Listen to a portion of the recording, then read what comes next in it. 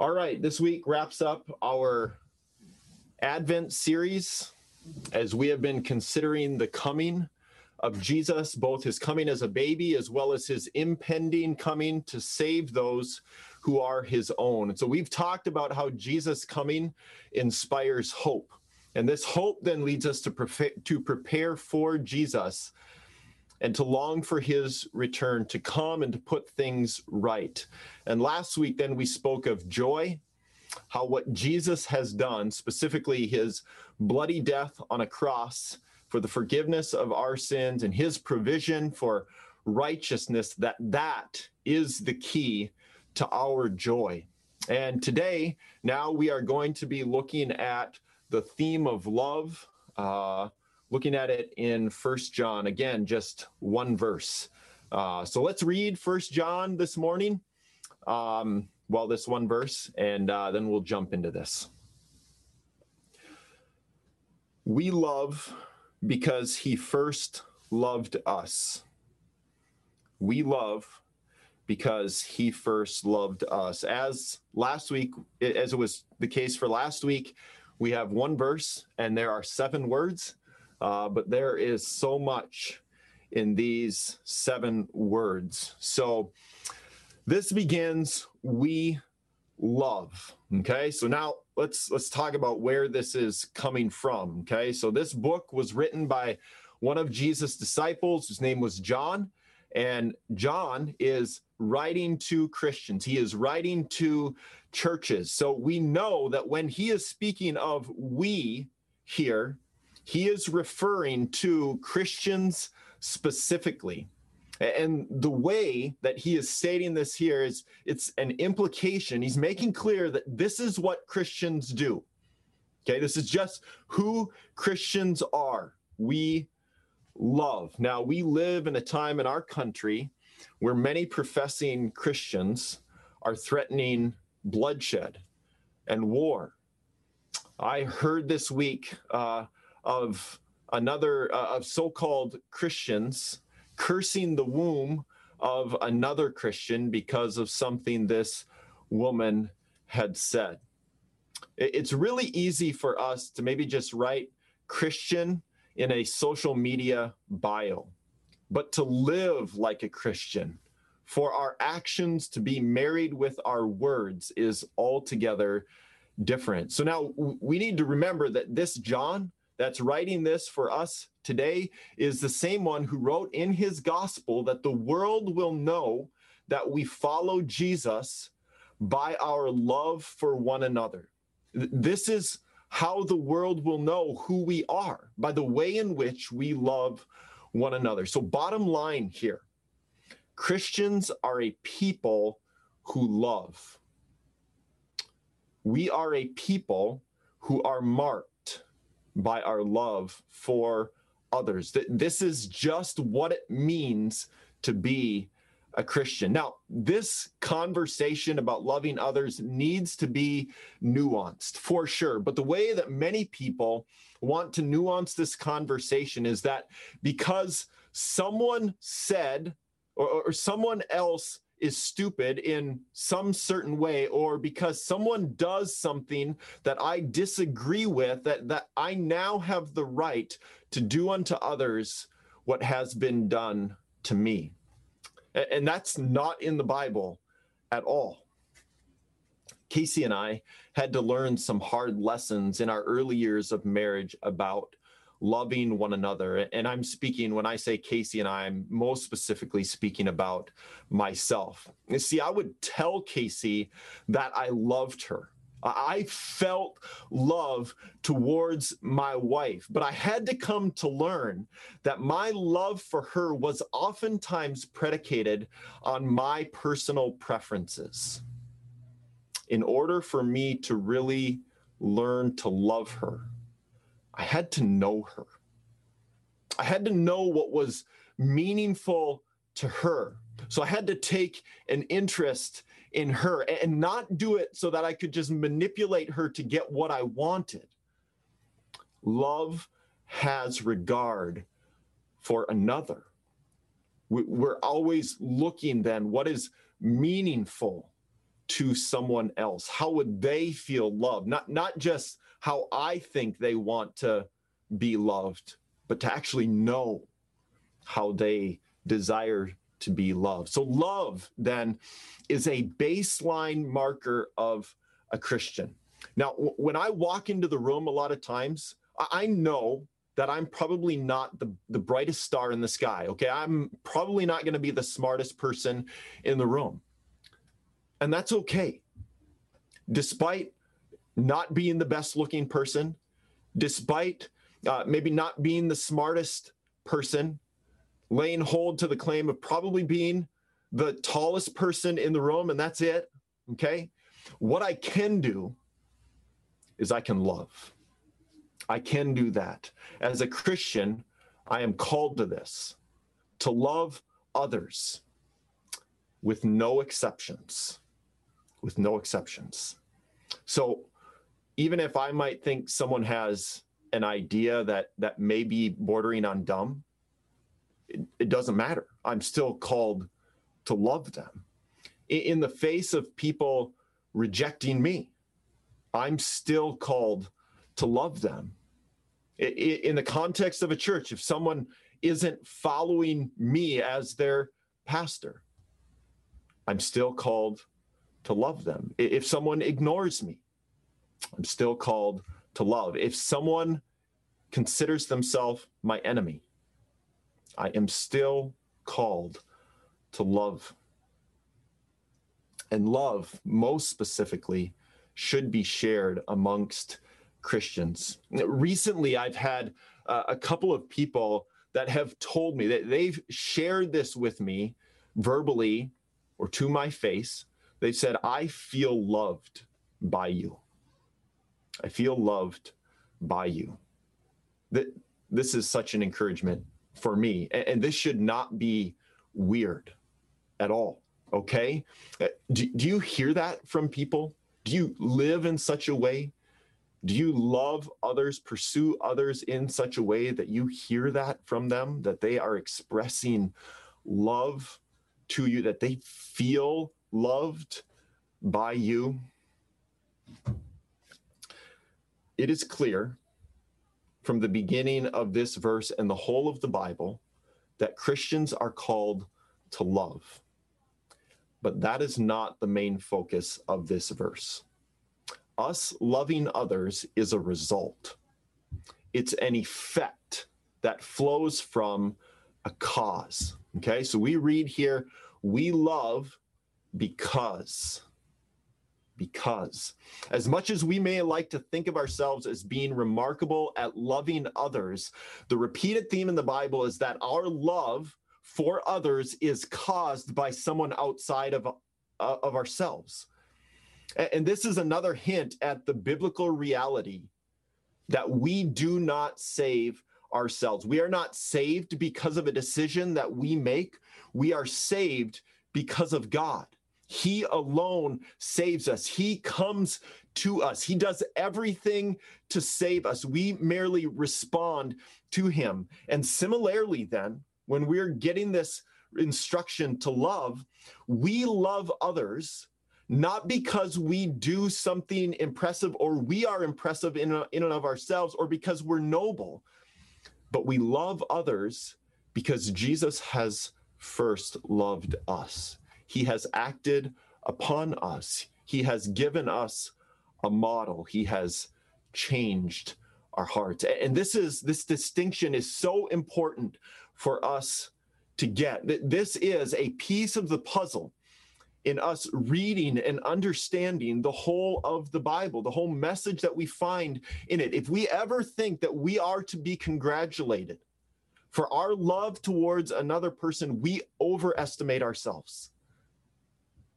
If we ever think that we are to be congratulated for our love for another, we are overestimating ourselves. Our capacity to love others, and when I say this, our capacity to love others, I'm not talking about actions that appear loving, but are actually filled with pride and are self-seeking, that we've got these deeper motives going on. Our capacity to love others. When I say that, I'm talking about selfless, sacrificial love that mirrors what Jesus is doing on the cross.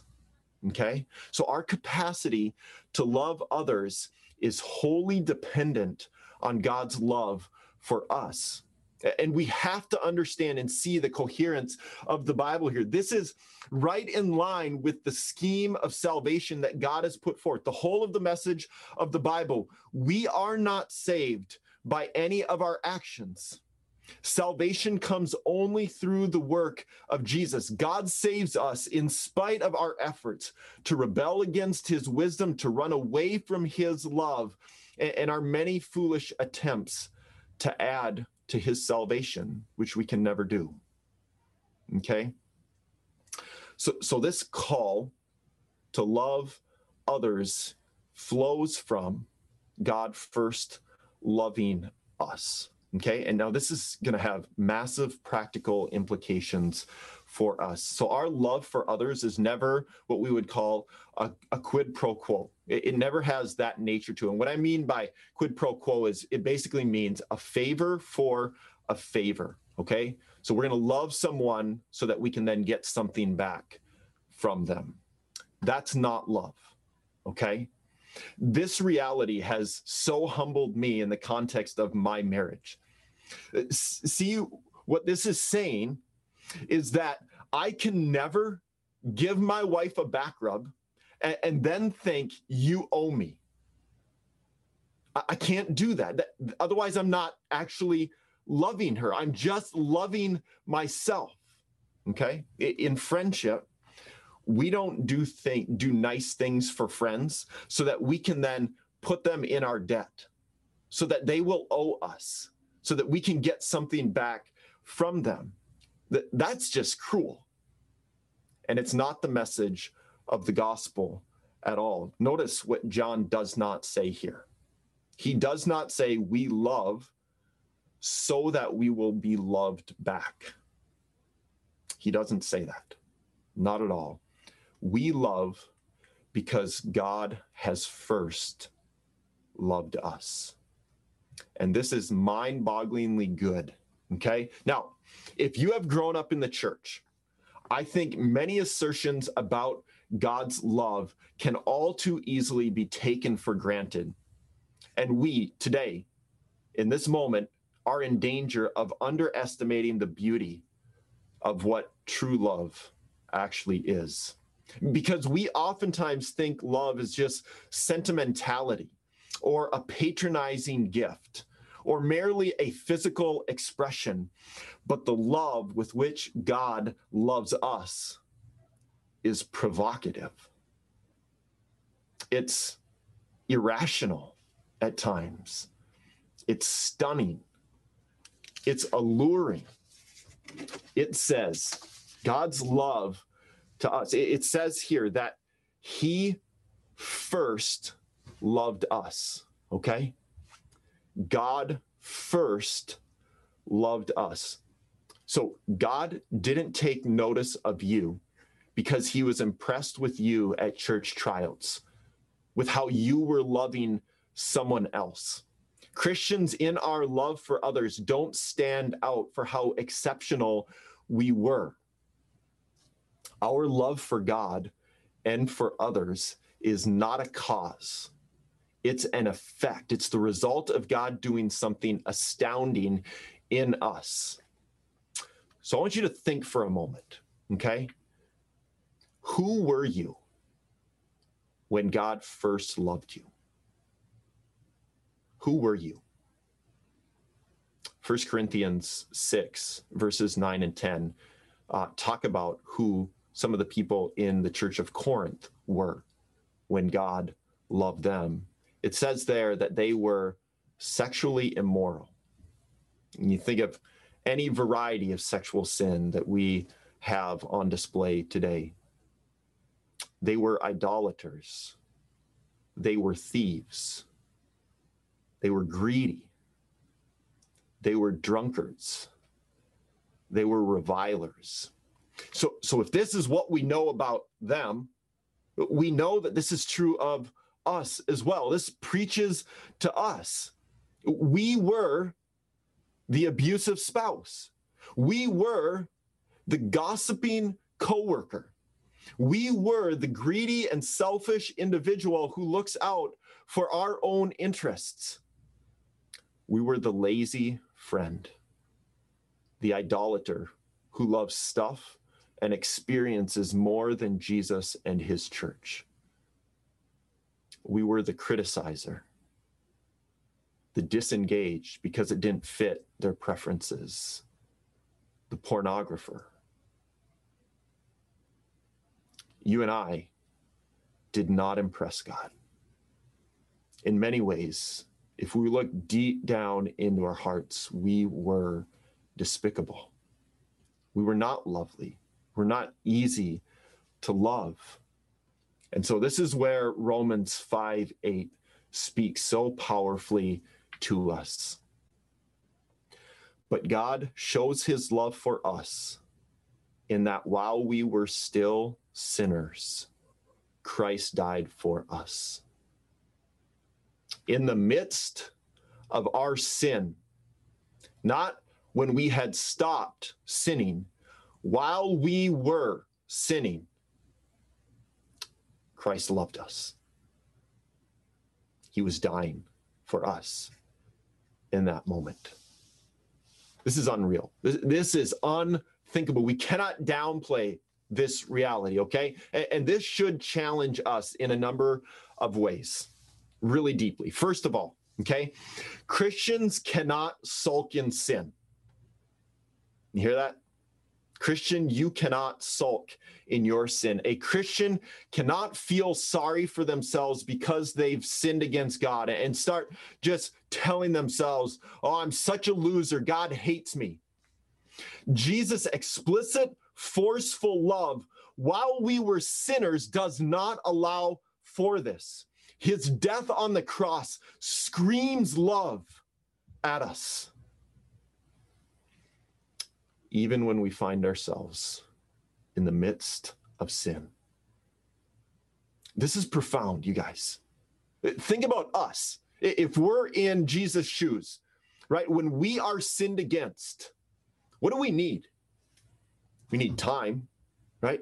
We need time to think, time to collect ourselves, time to cool down. Maybe a whole lot of other things as well. Jesus, while you were sinning against him, was gushing love, is gushing love. We cannot downplay this. This is how we move out of sin.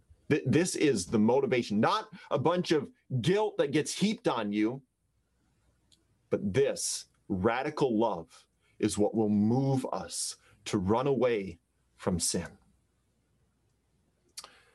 So Christians can't sulk in their sin. Also, Jesus' love presses us in how we love others, especially concerning those times when we have been sinned against by other people.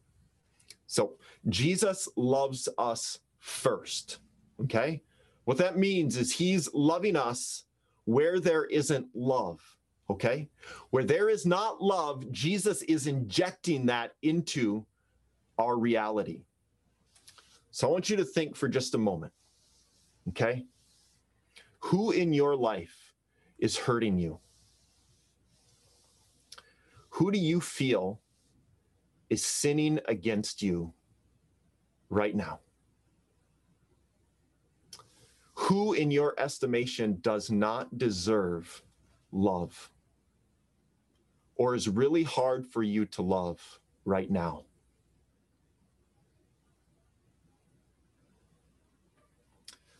Our danger as sinful individuals is to amplify the sins of others while downplaying, minimizing our own sin. I want you to hear me really clearly when I say this. The ways in which you've been sinned against by someone else pale in comparison to how you've sinned against God. The ways in which you and I have sinned against God is much greater than how anyone else has sinned against us. Our sin against God is egregious. The more we downplay our sin, the less beautiful, the less important, the less necessary is Jesus' death on the cross. When we downplay our sin, Jesus' love for us becomes lesser. This is not what God is going for as he sends his son to die on a cross. So knowing Jesus' love then, okay, knowing it, actually knowing it, not just knowing about it, an idea out there, but knowing it, internalizing it, letting it sink deep into who we are and change us in significant ways. When we know Jesus' love, Christians will be compelled out of their bitterness. And I know at times bitterness or bitterness is kind of a good friend, right? When we feel like we've been sinned against. When we know Jesus' love, we'll be moved out of the grudges that we hold. So Jesus he's not just looking at us, crossing his arms, furrowing his brow in disapproval, and impatiently tapping his foot on the ground as he waits for us to love him first. No, he initiates. He humbles himself. He comes first as a baby, is what we're celebrating in Advent, okay? He comes first as a humble baby, and then he's going to humble himself to the point of death as well. Jesus is stripped of everything.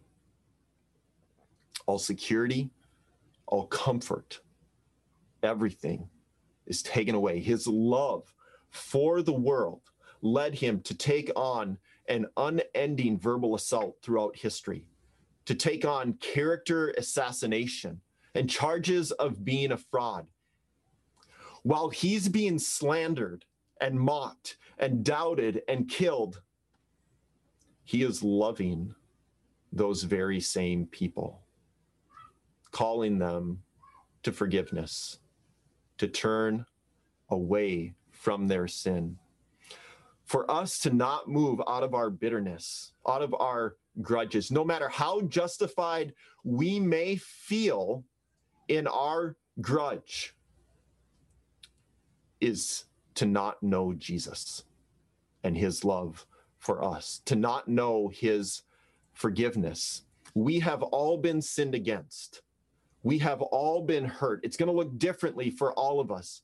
But what's universal for all of us is this call to know Jesus' love for us and to be changed by it, and then to love others similarly. The call is so crystal clear for us. Now, hear me. I am not saying this is easy, okay? If we are people who think things should be fair, this will be excruciating for us. And this is why Christianity isn't focused primarily on what we do, okay? Because this is impossible for us. The call for us then is to look at Jesus, to marvel at his love for us. This baby comes to an earth wrecked by sin. Danger immediately enshrouds him as kings feel threatened by his presence and want to kill him. Listen, whatever we feel, whatever bitterness we might find ourselves in or in our hearts, however hard it might be for us to love someone else, Jesus knows that. He understands that even better than we do. And so the call then is for us to trust in him. And this is why we end our sermons with gospel application, okay? And intentional focus on Jesus, not on what we need to do, but what Jesus has done for us, because love and joy and hope are found in him, not in us loving somebody in a perfect way. But our hope is found in the fact that Jesus loved us in a perfect way when we were far, far from perfect. 2 points of gospel application for us this morning as we wind things down. Jesus' love is so good because it was so costly. Jesus' love is so good because it was so costly. Being a church that is gospel-centered, okay, we talk a lot about Jesus' grace, okay, and his love. And the reason that we do this is because we believe this is how people are truly changed, by seeing the incomparable goodness of God. All right. But we never want you to think that we're just telling you things that are simply easy for you to believe, that we're telling you what you want to hear. Jesus' love did not come cheap. And there's this danger that we just begin to believe, like true American consumers, that God is love and he will just simply overlook our offenses. So we can just sin in whatever way and it's not a big deal. That's not what the cross says. Center Church, Jesus never sinned, okay? He never should have been on this cursed earth. He didn't deserve to be on the cross.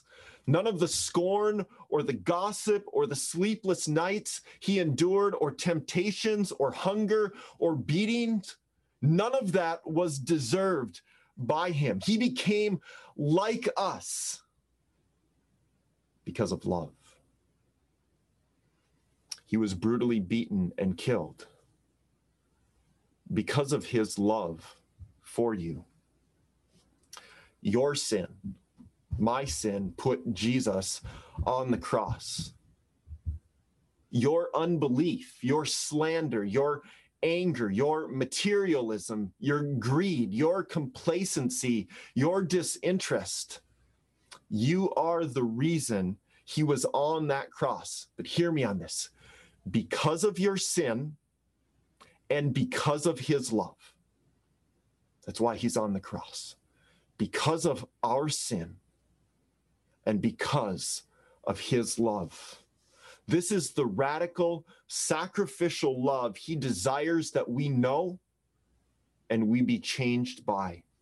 And then that we would love others so that the world might see him and know him and be changed by him. So Jesus' love is so good because it was so costly. Secondly, then, it's just an exhortation to let Jesus' love change you, okay? Notice how this is worded. This is not change yourself by Jesus' love.